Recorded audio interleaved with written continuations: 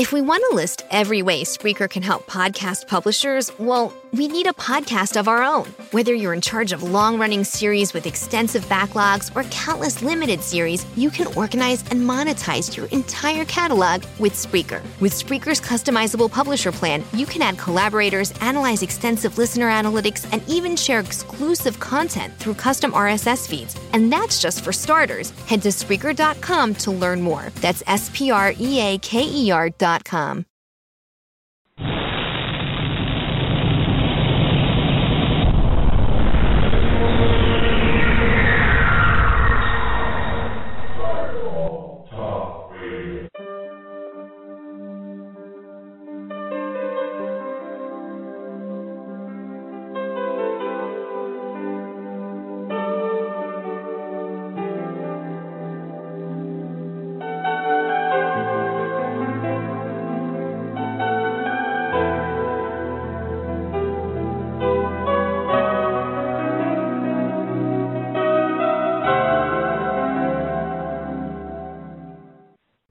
Welcome to the Porch here on Firefall Talk Radio. I'm Richard Grund.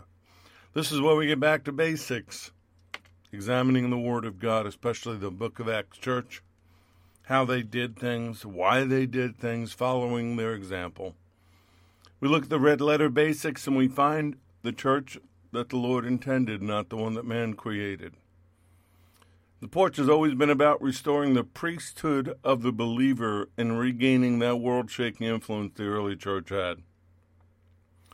To get out there and do what he told us to do, there's only one thing that will hasten the coming of the Lord, to preach the gospel, and then the end will come. Once he decides it's the end, he's going to get up and he's going to come. Until then, we've got a job to do.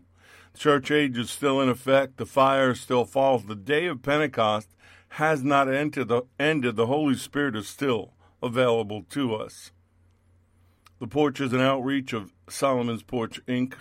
on solomonsporch.org is the place. If you have any questions, go there, use the contact button, or you can just go to firefalltalkradio.com. Use the contact button. There's also ways to support us. We appreciate your support. It pays for what we do. Make sure you bookmark the Spreaker site for Firefall Talk Radio, Spreaker.com/user /one word Firefall Talk Radio. The Porch Light newsletter went out. It was emailed to everybody on our list, and the links were posted on the various Facebook pages. If you're not on the email list and would like to be, let us know. We will add you. We're about to clean things up. A lot of people aren't opening up the newsletter or even checking it out. My apologies for last week. I was using an old laptop because my good laptop was being repaired, and it had the original link when we separated the Porch shows, so some of you had to scurry to find it, but I fixed it afterwards. But again, that won't happen tonight. The video for the C conference will be edited. As I said, I had a problem with my MacBook Pro, and actually for the conference I had to use my old laptop. And as I mentioned to somebody, it's like 9 years old, and it wheezes when it works. So it's just, the Lord blessed it and held it together. He also gave a blessing that, the laptop was fixable, and it cost me $200 as opposed to $2,600, which is what a new one to do what I do would have cost me. But I am believing that all needs are going to be met. Everything we need to do to get the job done will be available. Now, if you came to the conference, you will get an automatic link to the video. It will be posted in Firefall Media Group's Vimeo account. It'll either be password protected or on a private page. As for everyone else accessing it, it's under prayerful consideration. I really haven't decided. Usually what I do is I let the Lord lead me to who is supposed to see it. I just don't blanket post them on the internet. I just don't do that. That's not what I've been led to do. We've had a tough week here in America. We've had mass shootings in El Paso and Dayton and Ohio, but the truth is every day, every night, every weekend, evil is winning. People are being murdered, dying. But the news media and politicians like to hang their hat on dramatic events.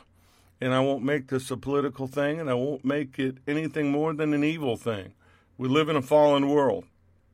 Hasatan and the fallen and their demonic offspring are out and about doing their job. And this is not going to change. Doesn't matter who's in the White House. It matters who sits on the white throne of judgment. It matters only that we do our part, to stay alert, stay vigilant, stay prayed up, and make sure that we are praying. So I pray for the families and loved ones of those who've been victimized by this. But I'm telling you, folks, it's only going to get worse. So I praise him. Yes, I'm going to start out by praising him. It's dark, it's ugly, but I have hope. I praise him for my home. I praise him for my wife, for my sons and daughter-in-laws. I praise him for my grandson. I praise him for his furry kids that he's given us to tend to and to take care of. We've been given dominion over every living creature, and that's our job. I praise him for every possession that he's given us and everything he's given me to do this. I praise him for the ministry he allows me to work. I say this and I mean it, and it's a reminder. You will never see my name on this ministry. It's his ministry. I praise him for the dreams and the visions which I believe are about to come true.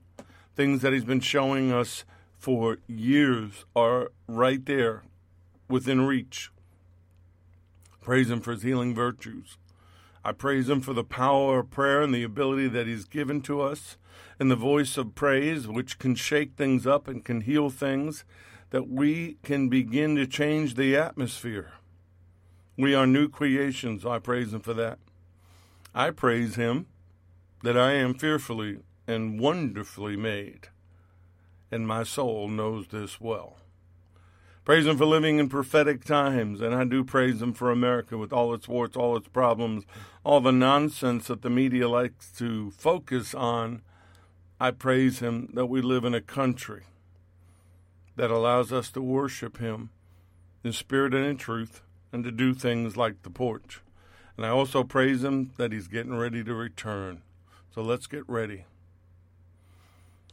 My prayers are, as I said, for America and those that are hurting. But for the darkness and the ugliness, I pray for the light to expose it all, that every hidden thing be revealed. I pray for the Middle East and Israel and the peace of Jerusalem, which means I'm praying for the return of the Prince of Peace, that my Jewish brothers and sisters would be complete in HaMashiach and come to know him as Messiah.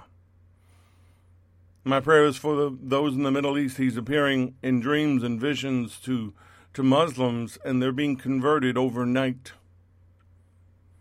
For our brothers and sisters around the world being persecuted and slaughtered for their faith, they won't give up. They're holding on. They have hope. Their hope is in him.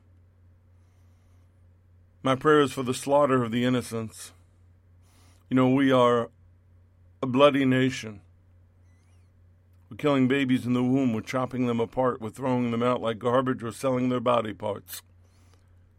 We do things to his creation that grieve me. So I pray against that, and I pray for us. I pray for the victims of human trafficking. It's worse than we knew, and it's going to get worse. You know, the enemy is in full effect. I can't repeat that enough, but we have been given all authority in heaven and earth to not only stop it, but to heal it, and to go rescue them, and to do something about it. But to do that, we're going to need to be divinely whole and healthy.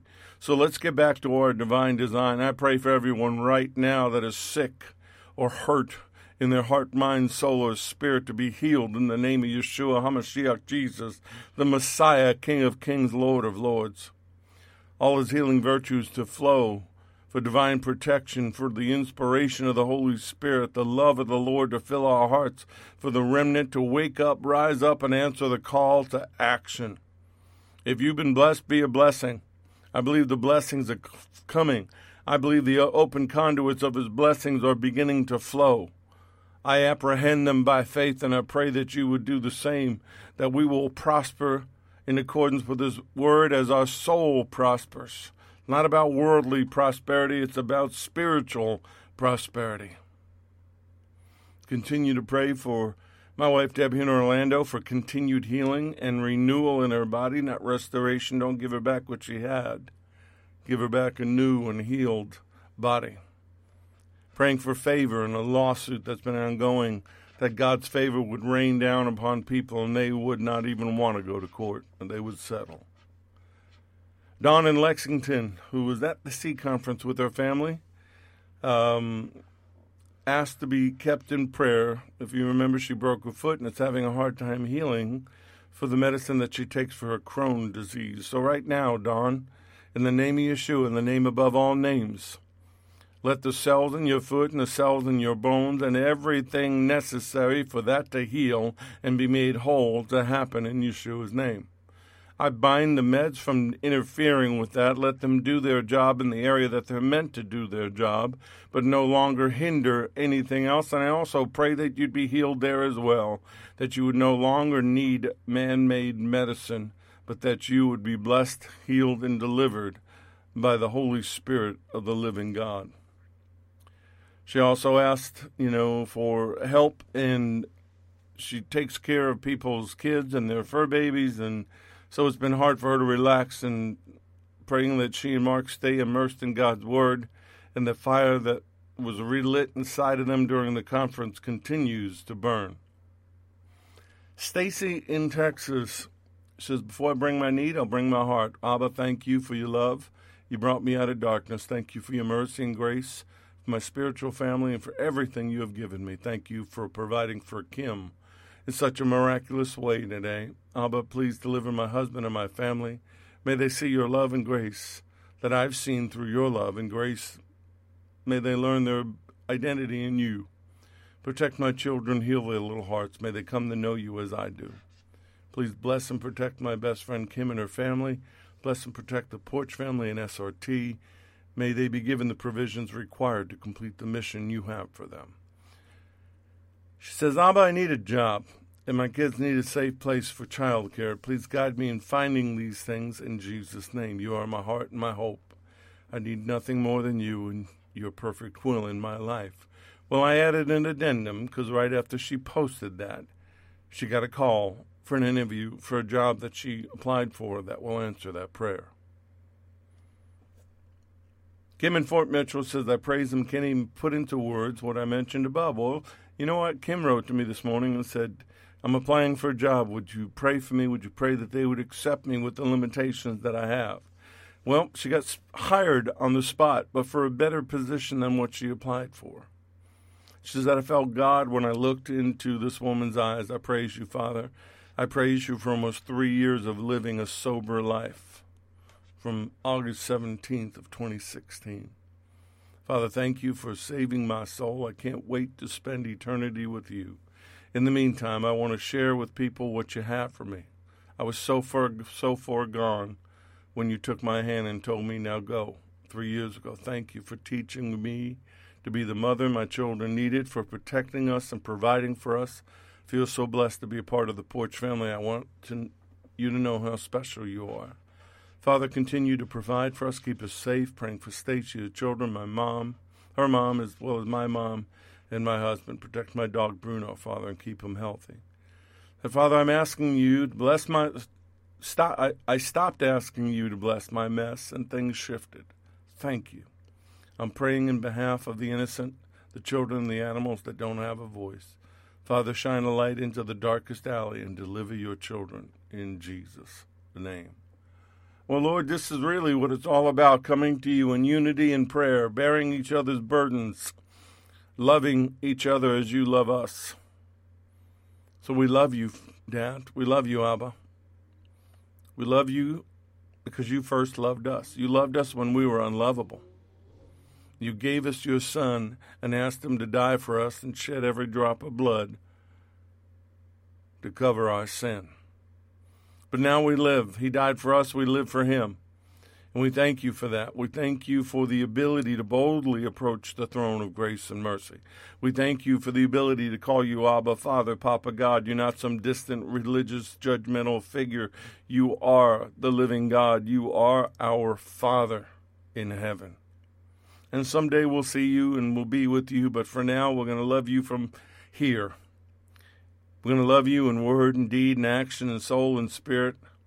And Lord, we love you beyond anything our words can say for what you did, for what you endured, and the fact that you continue to intercede for us. We thank you that you've allowed us the favor of sitting with you in the heavenly places. We thank you that everything is under your feet. Hasatan, the fallen, the other angels, the demonic offspring, it's all under your feet.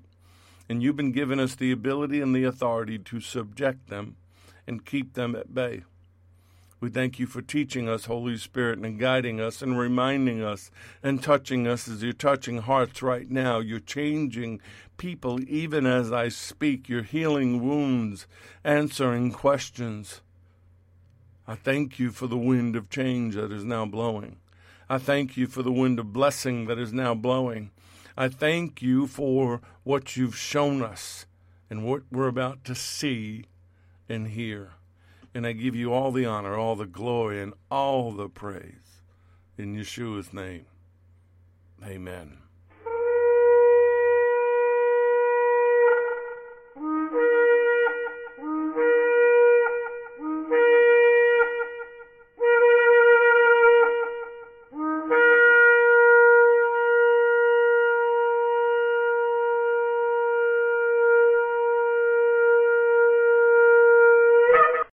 These lessons are proprietary information except where noted the information comes from outside sources. Combination of that information, the matter presented is exclusive, cannot be repeated or used without permission.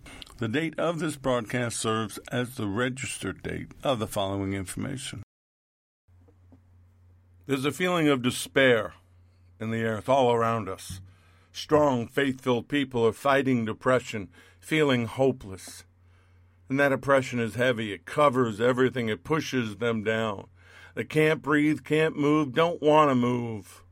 They despair of life itself. I've heard them say it. Some of these people are mighty, mighty people in prayer and faith that have come to the place where they're just beat up. Despair is hopelessness, and it takes us over until we don't want to live anymore. It's a horrible, dark place to be. And you can't sit in judgment of somebody when they're there, because when you get there and you experience it, you suddenly realize how they're feeling. David felt that a lot of his Psalms come from that perspective. Psalm 42, verses 5 and 6. Why am I discouraged? Why is my heart so sad?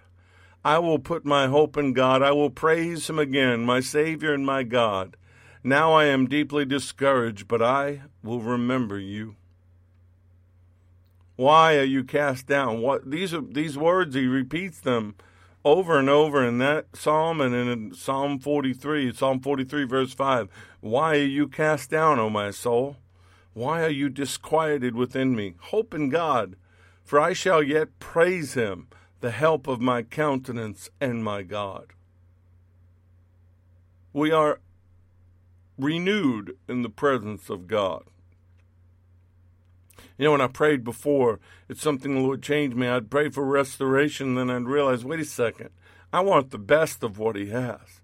So I want to be renewed. I want to get back to my divine design. I don't want to be the way I was before. I want to be a better me in body and soul and spirit. But the common message is to praise him. And now David's not talking about private devotion and praise. He's talking about the public praise of the goodness of God. This is praise in words, praise in songs that were repeated in the midst of the congregation, that were done with others. Oh, I know people don't like that. I don't care what people like.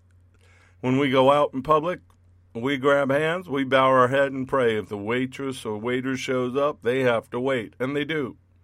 You don't see it a lot. I see sometimes people look over. Nobody's ever said anything. Wouldn't care if they did. I'm going to praise him.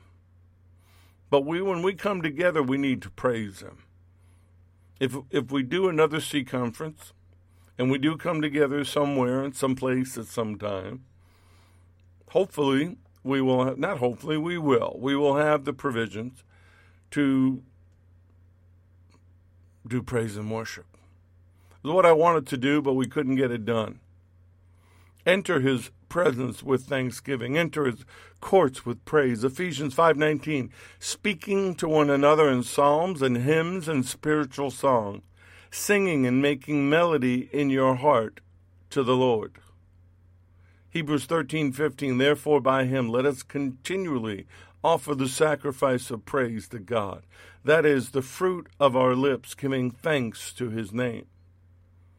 You know, we know that. You've heard me say it before. I've heard others say it. But sometimes when you've journeyed so far into the darkness, it just seems like words. Your ears hear it, but your heart doesn't feel it. And that's where the danger comes. Feelings are not the truth. His word is. Whether you feel it or not, do it. Begin to change the atmosphere by what you say. See how your words can change things. But we get so caught up in fighting and pushing and striving and struggling that finally all our energy is gone and you just want to sleep forever. You want to crawl into a fetal position and wait for the Lord to take you home. How did that happen? You know how that happens? We begin to strive under our own power. We come to the end of ourselves. Our tank is empty because it's us doing it. Psalm 55, starting verse 1, this is the Amplified version. But many of the scriptures tonight are in the Amplified. I really want to show this. Psalm 51, verse 1, listen to my prayer, O God, and hide not yourself from my supplication. Attend to me and answer me. I am restless and distraught in my complaint and must moan. And I am distracted at the noise of the enemy because of the oppression and the hearts of the wicked, for they would cast trouble upon me, and in wrath they persecute me. My heart is grievously pained within me, and the terrors of death have fallen upon me. Fear and trembling have come upon me. Horror and fright have overwhelmed me, and I say, oh, that I had wings like a dove, I would fly away and be at rest. David wanted to run, he wanted to get away, but then we jump down to verse 16 and 17. He says, as for me, after saying all that, he says, as for me, I will call upon God, and the Lord will save me. Evening and morning at noon, I will utter my complaint and moan and sigh. Psalm 55, verse 22, cast your burden on the Lord. Release the weight of it, and he will sustain you. He will never allow you, the consistently righteous, to be moved, made to slip or fall or fail. And then he ends up by saying, hear my voice. The disciples understood it. The apostles understood it. The book of Acts church understood it. 1 Peter 5, starting in verse 7. Listen to me. This word right here is for all of us, but for somebody very, very specific right now. Casting the whole of your care, all your anxieties, all your worries, and all your concerns once and for all on him. For he cares for you affectionately and cares about you watchfully. Be well balanced, temperate, sober of mind. Be vigilant and cautious at all times, for that enemy of yours, the devil, roams around like a lion, roaring in fierce hunger, seeking to seize upon and devour. Withstand him.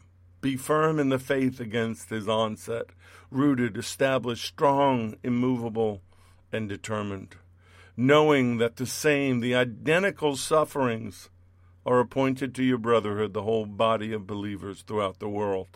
And after you have suffered a little while, the God of all grace, who imparts all blessing and favor, who has called you to his own eternal glory in Messiah Yeshua, Messiah Jesus, will himself complete and make you as you ought to be, established and ground you securely, and strengthen and settle you. For those of you that were at the Sea Conference, and if you remember a lot of what I taught on, that last scripture should resonate in you, that he would establish and ground you securely and strengthen and settle you. And yet, as I say all these things, I've said them before, and people, they say, but I hear these thoughts in my mind that shock me. I know they're not my thoughts, but I hear them anyway. And those thoughts that tell them they'd be better off dead. It'd be better for everybody they knew if they were dead. Families, friends, associates would be better off if they were gone. We hear stories of this all over the world, of people, I don't know why I do that. Or we see the suicide rate confirms this. People believe that the answer is not being here, that it's death. Where are these thoughts coming from? They're not coming from them unless they're mentally ill. They're not coming from God. His words give life and bring peace. Psalm 94, 18 and 19, if I say my foot slips, your mercy, O Lord, will hold me up. In the multitude of my anxieties within me, your comforts delight my soul. John 6:63, it is the Spirit who gives life, the flesh profits nothing. The words that I speak to you are spirit, and they are life. The world can't help you. They can't. They can medicate you. They can give you worldly schemes and plans. But the truth is, it's the Holy Spirit sent to us by the Lord from the Father, from the throne room, that gives life. The flesh profits nothing.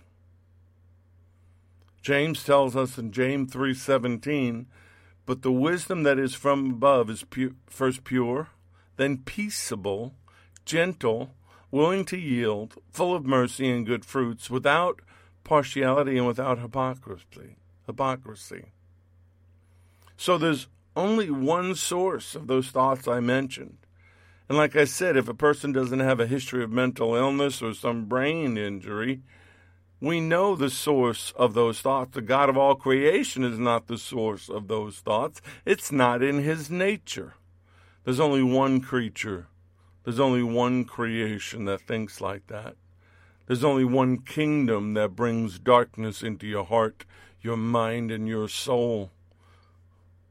We don't wrestle against flesh and blood, but against what?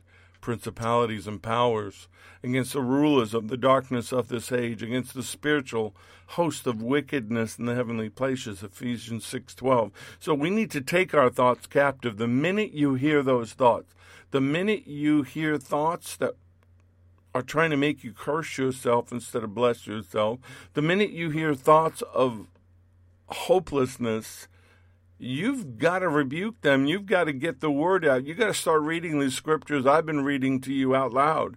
Begin to speak to them. Begin to speak to these thoughts. Begin to push back.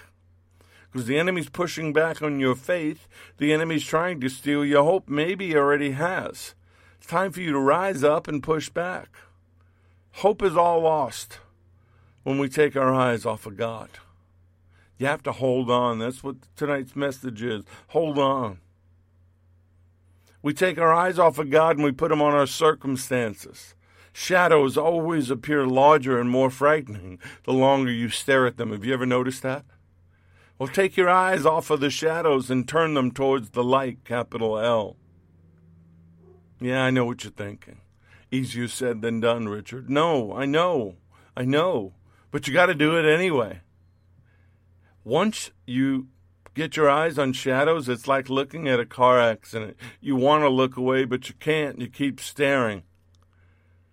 And this mindset of hopelessness, it's enveloping the country. And every time somebody tries to heal or bring words of healing, the what I believe is the mainstream media, which is run by the fallen themselves, and I don't say that jokingly, I believe at the head of the studios and the head of the networks and some of the people of the global elite that control those things. I know this sounds wacky. I believe that if they're not demonically possessed, they're probably fallen angels in human form. They don't want you to think that way.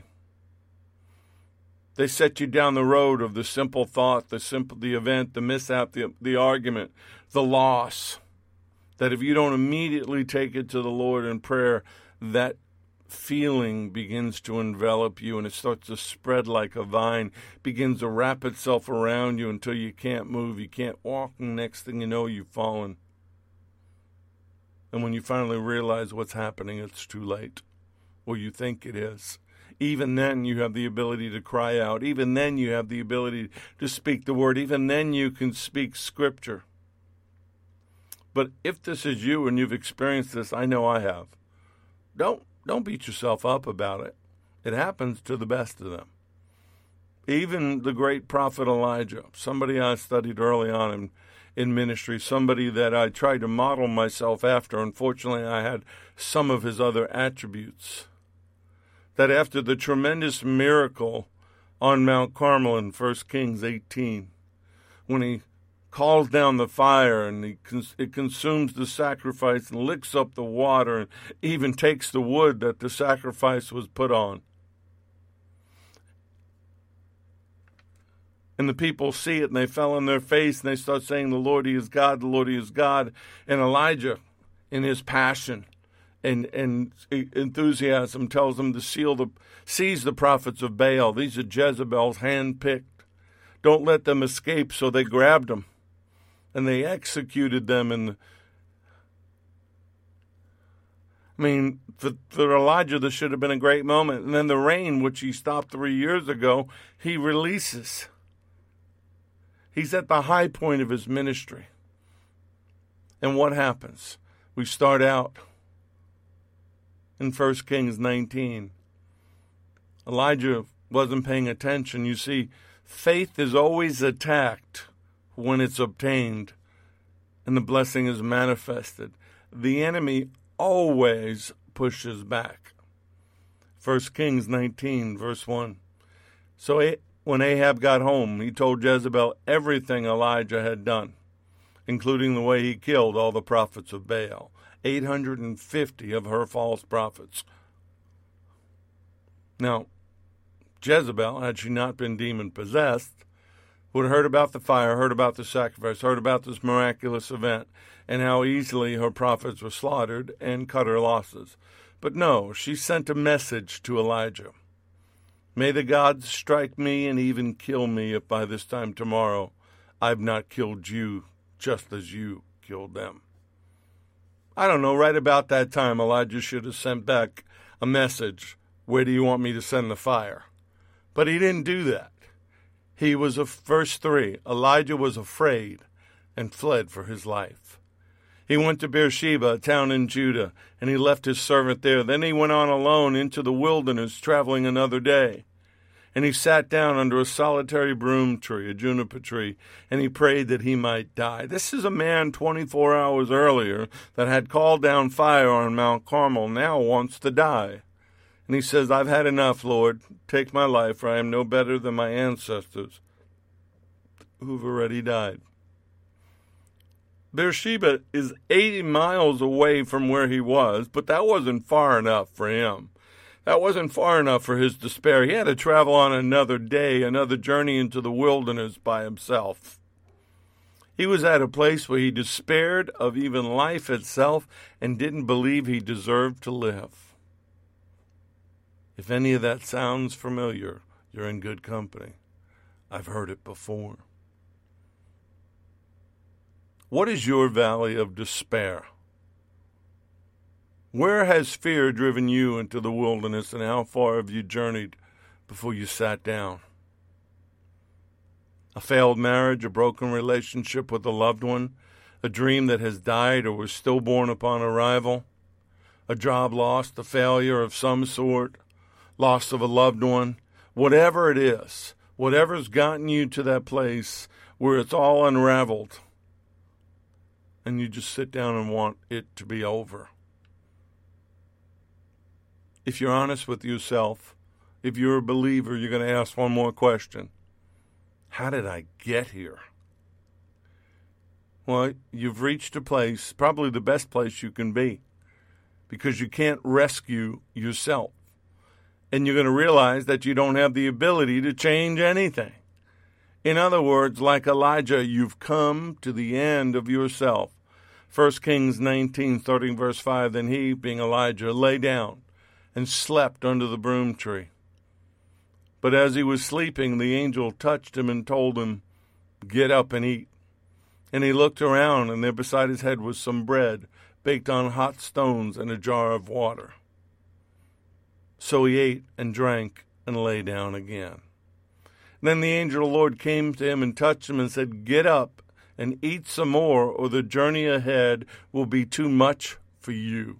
In some of the translations, it says he kicked his foot. I mean, check this out. Not only can this angel cook, but he's trying to inspire Elijah to get up. So he got up and he ate and he drank, and the food gave him enough strength to travel 40 days and 40 nights to Mount Sinai, the mountain of God. And then he came to a cave where he spent the night. Get up, eat the word, drink the living water, and take the food that the Lord has for you. And I've always thought one of the first things I caught was that Elijah sat under a broom tree. He wanted to be swept away, but instead his flesh, his pride, his ego got swept away, and he needed divine intervention. And the Lord sent an angel to do that for him. It's only when we run out of us that we are able to receive the Lord's help. And that's when he sends supernatural help, supernatural provision, supernatural strength for us to keep going. And notice, he doesn't carry us, nor does he make it easy for us, but he makes a way where there is and there was no way. Elijah had to make the journey. Elijah had to eat. He had to drink. He had to go 40 days and 40 nights on what he ate and drank. Is this resonating with anybody? Hebrews 6, starting in verse 16. Now, when people take an oath, they call on someone greater than themselves to hold them to it. And without any question, that oath is binding. God also bound himself with an oath, so that those who received the promise could be perfectly sure that he would never change his mind. So God has given both his promise and his oath. These two things are unchangeable because it's impossible for God to lie. Therefore, we who have fled to him for refuge can have great confidence as we hold to the hope that lies before us. This hope is strong and a strong, trustworthy anchor for our souls. A strong, trustworthy anchor for our souls goes on in Hebrews 10, verses 23 through 25. Let us hold fast the confession of our hope without wavering, for he who promised is faithful. And let us consider one another to stir up love and good works, not forsaking an assembling of ourselves together, as is the manner of some, but exhorting one another, and so much the more as you see the day approaching. See, this exhortation was about the coming of the Lord. Hold on to your hope. He's coming back. Hold on to your hope. He made a promise. He's as good as his word. So let us seize and hold fast and retain without wavering the hope that we cherish and confess, speak it out loud, in our acknowledgement of it, for he who promised is reliable, he's sure and faithful to his word. That hold fast gives us the image of an anchor. Yeah, there is a storm, but anchor to something or this storm will take you off course or worse, drown you. It may overturn the boat. You got to hold on. See, that's what this is about. Hold on. No matter what's going on, hold on. No matter what the enemy's doing, hold on. No matter what the world is telling you, hold on. No matter what the bills are saying, hold on. No matter what society's telling you, hold on. No matter what the newscasters and the prognosticators are telling you, hold on. There's hope. Our hope is in him. Yeshua says in Mark 11, 22 through 24, have faith in God. For assuredly I say to you, whoever says to this mountain, be removed and cast into the sea, and does not doubt in his heart and believes that those things he says will be done, he will have whatever he says. Therefore I say to you, whatever things you ask when you pray, believe that you receive them and you will have them. This is not name it and claim it. This is speaking to things not as they are, but as they should be, that they should be in accordance with His Word, in accordance with His promises, and you are told in red letter basics right there to hold on by trusting in the only one, the capital O, who is reliable. Man is not reliable. The system is not reliable. The government is definitely not reliable. Face it, we're not reliable. Only the Lord is faithful to do what He said He would do. And we know that the cross proved that He is faithful to do what He said He would do. Yeshua has proven Himself worthy of our trust, our faith, and our hope. He is our hope. That's why we hold on. Everything else pales in comparison. So what's keeping you from believing that? It's right there. I believe that there's a lie from Hasatan, from the enemy, a lie that you're not worthy of it, or that He will not accept you as you are. Your sin is too great, your walk is too weak, or some other lie that He knows will work on you to keep you from knowing the truth and having the truth set you free. You're unworthy, you're unloving. All lies. Some of you learned that this weekend at the Sea Conference. Some of you walked out there knowing that you were wonderfully and fearfully made, that He made you in His image and why He made you and what He wants you to do for Him. You left there different. And you know what? There's nothing that you've done that He doesn't know about.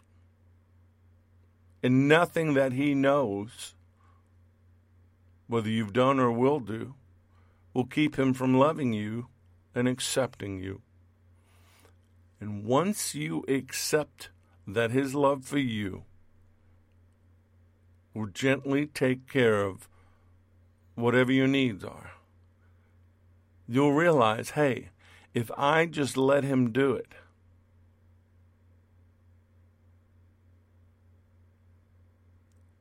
you may not even notice it happening, but it'll be yours. Isn't that amazing? You send out a prayer request. I need a job. An hour later, the call comes for the job that you really want because it fits everything. You go for a job and you're willing to work in the back, and they look at you and say, I'm hiring you on the site and I want you in the front.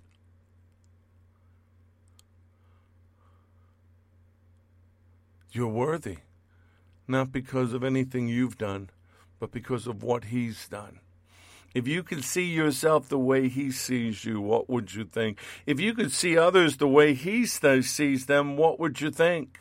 Can anything separate us from Messiah's love? Does it mean He no longer loves us if we have trouble or calamity or persecuted or hungry or destitute or in danger or threatened with death? Well, the Scriptures say, for your sake we are killed.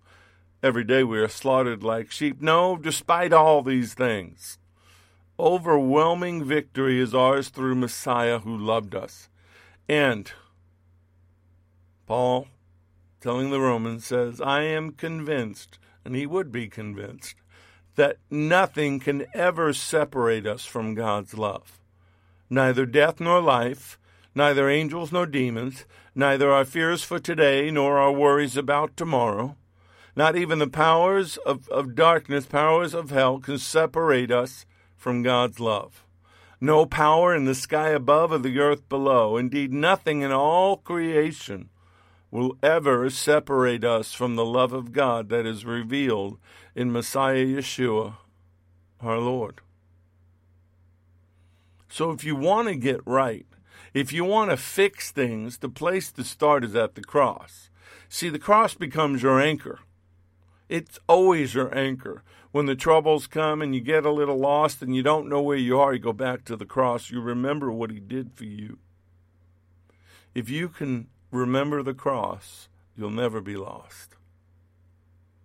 you'll always find your way back to the marker that starts your path. Accept the fact you need a Savior and make him Lord of your life. And you know what? I realize that every day. Leave all the dirt and the degradation of your old life there, battered, nailed to that bloody cross that he allowed himself to be nailed to for you and me. But then don't stay there. Discover him like Mary did at the empty tomb and realize the one that you love and who loves you is unlike anyone else, and he's alive. You got to look for him to find him. If you seek him, you'll find him. The resurrected Savior is waiting to be found. But don't stay there. Wait for him at the upper room.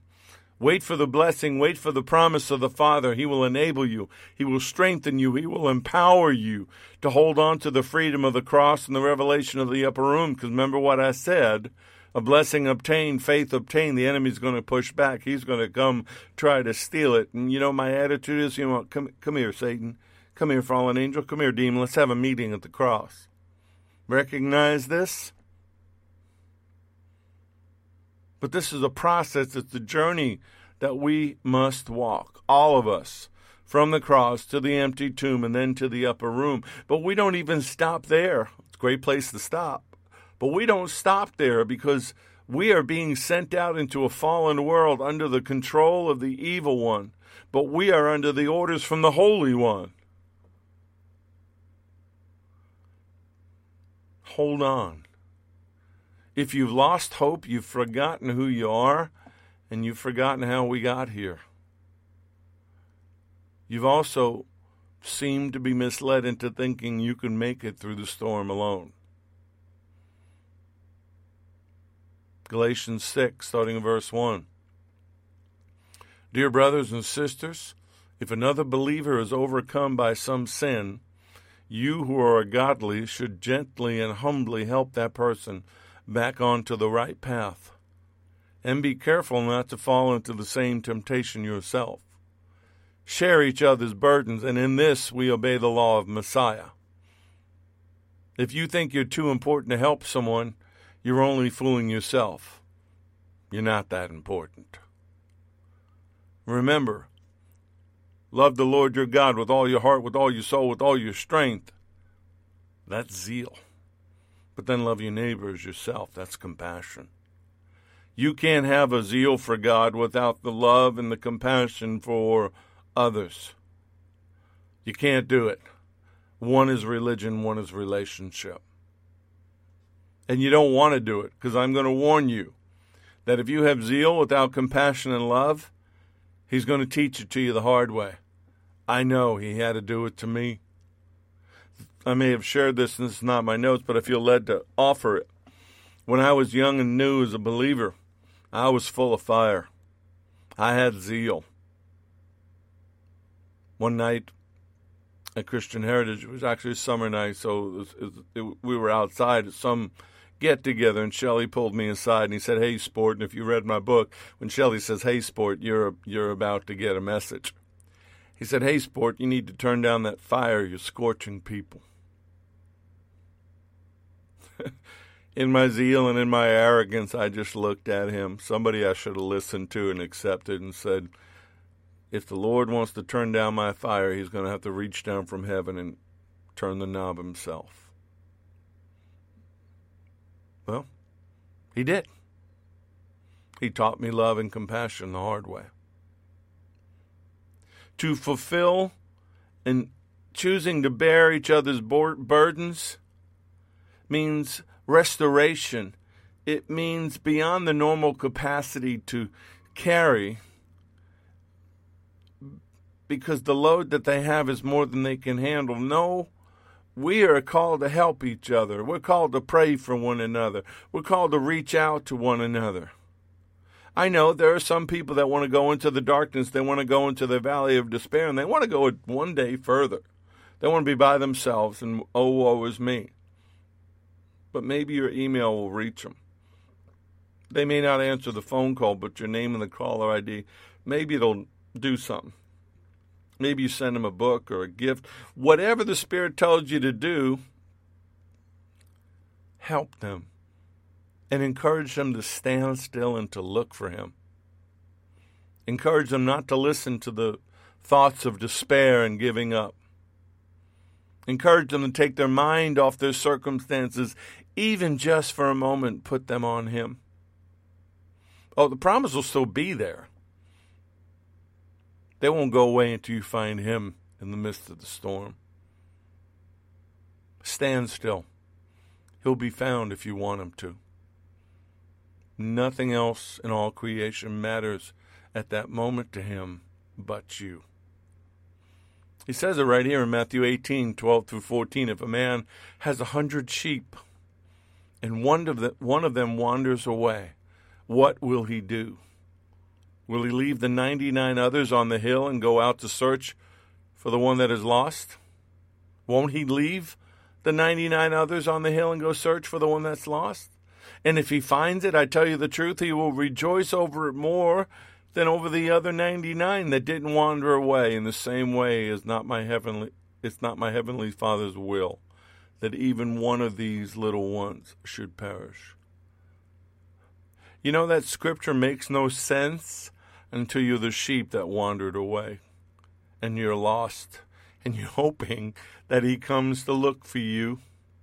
At that moment, nothing matters to you except being found by Him, and nothing matters more to Him than finding you.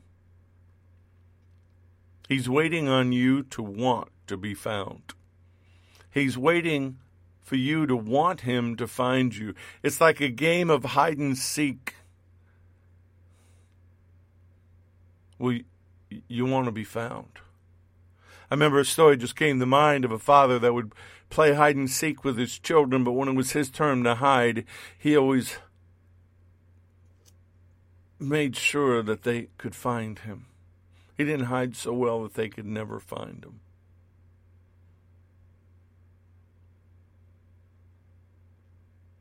Your hope is in Him. It's not in man, it's not in religion, it's not in buildings, it's not in programs or systems. Your hope is in a living Savior who cares about you. And it doesn't matter who you are, it doesn't matter what you've done. There will be times that this will happen to you. But we have proof and we have a testimony of His faithfulness. We have living testimonies of others like me and Elijah who have gone through it. When you've reached rock bottom, look up. It's the only place left to look. Anchor to the cross. There's only one place you're going to find your hope and find your way out of the valley of despair. So where's your hope? What are you holding on to? God alone. My soul wait silently for God alone, for my expectation is from Him. He only is my rock and my salvation. He is my defense. I shall not be moved. In God is my salvation and my glory, the rock of my strength and my refuge is in God. And I saw this visual of that sheep that has wandered off and realized that the flock can't be seen, the shepherd can't be seen, the rustling in the bushes is probably wolves, and what they do is they hide somewhere and they stand still and they don't make a sound. Stand still and know that He is God. It's out of your control. There's nothing you can do. He's the only one who can do it for you. Psalm 62, that was verses 5-7. The Amplified of verse 5 is, my soul, wait only upon God and silently submit to Him, for my hope and my expectations are from Him. How many times we moan and groan and complain and throw our little tantrums? We want Him to know how miserable we are, thinking that He will come to us faster, but that's not what will do it. Silent hope in a heart will draw a living and a loving God. Or maybe you believe everything I just said. Maybe you believe He can answer us. You just don't believe He'll answer you. We don't believe we deserve it. And you know what? You're correct. We don't deserve it. But grace is unmerited favor. That's what it's all about. It's not a matter of what you deserve. It's a matter of what he's able to do.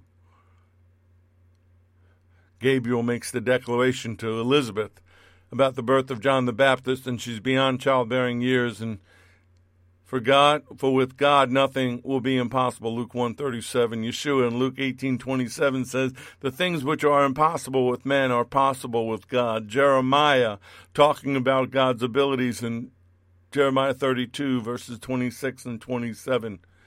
The word of the Lord came to Jeremiah, saying, behold, I am the Lord, the God of all flesh. Is anything too hard for me? No, we know by his word that it's not. But for some reason, we have an inbred self-condemnation.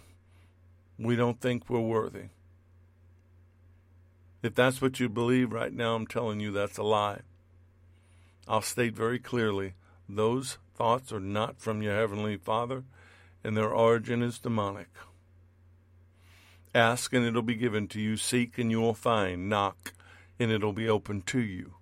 For everyone who asks receives, and he who seeks finds, and to him who knocks it will be opened. For what man is there among you who, if his son asks for bread, will give him a stone? Or if he asks for a fish, will give him a serpent? If you then, being evil, know how to give good gifts to your children, how much more will your Father who is in heaven give good things to those who ask him? Red letters, Matthew 7:7-11. It's right there in black and white and red. Either it's true, the Lord is a liar, and I know that there's only truth in him. The liar is the one who's telling you otherwise. He only is our rock and our salvation. He is our defense. We shall not be moved. In God is my salvation and my glory. The rock of my strength and my refuge is in God. That's David talking about the Lord in the Psalms. Salvation and glory and foundational strength in the Lord becomes our refuge of safety.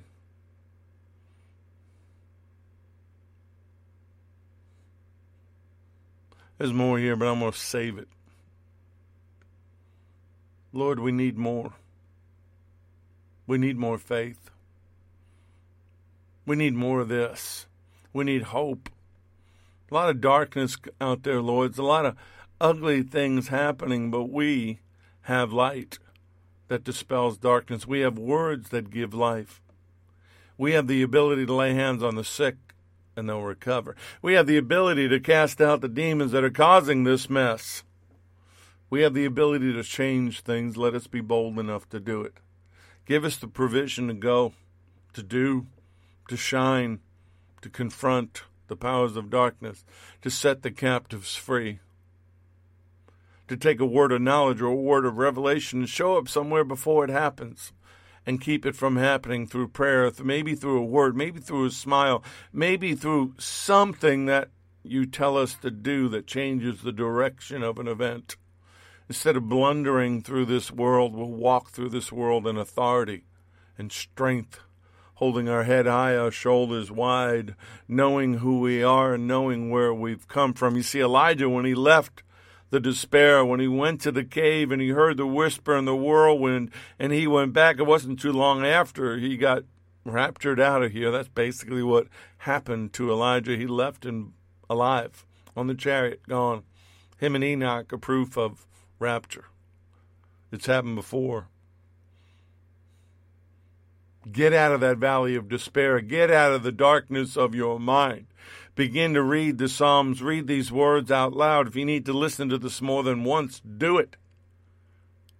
But come to a place that you know, deep down in your soul, no matter what your circumstances are saying, no matter what your friends are saying, your family is saying, other believers might be saying, false teachings might be saying, the word is sure, the word is yea and amen. So, Father, touch us right now. Reach into the darkness. Get us to where we need to be. Let us go do what you called us to do. We're holding on to that hope in you. In Yeshua's name, amen. May the Lord bless you and keep you. May the Lord make his face to shine upon you and be gracious unto you. May the Lord lift up his countenance upon you and give you peace, give you shalom. I'm Richard Grund. This has been The Porch on Firefall Talk Radio.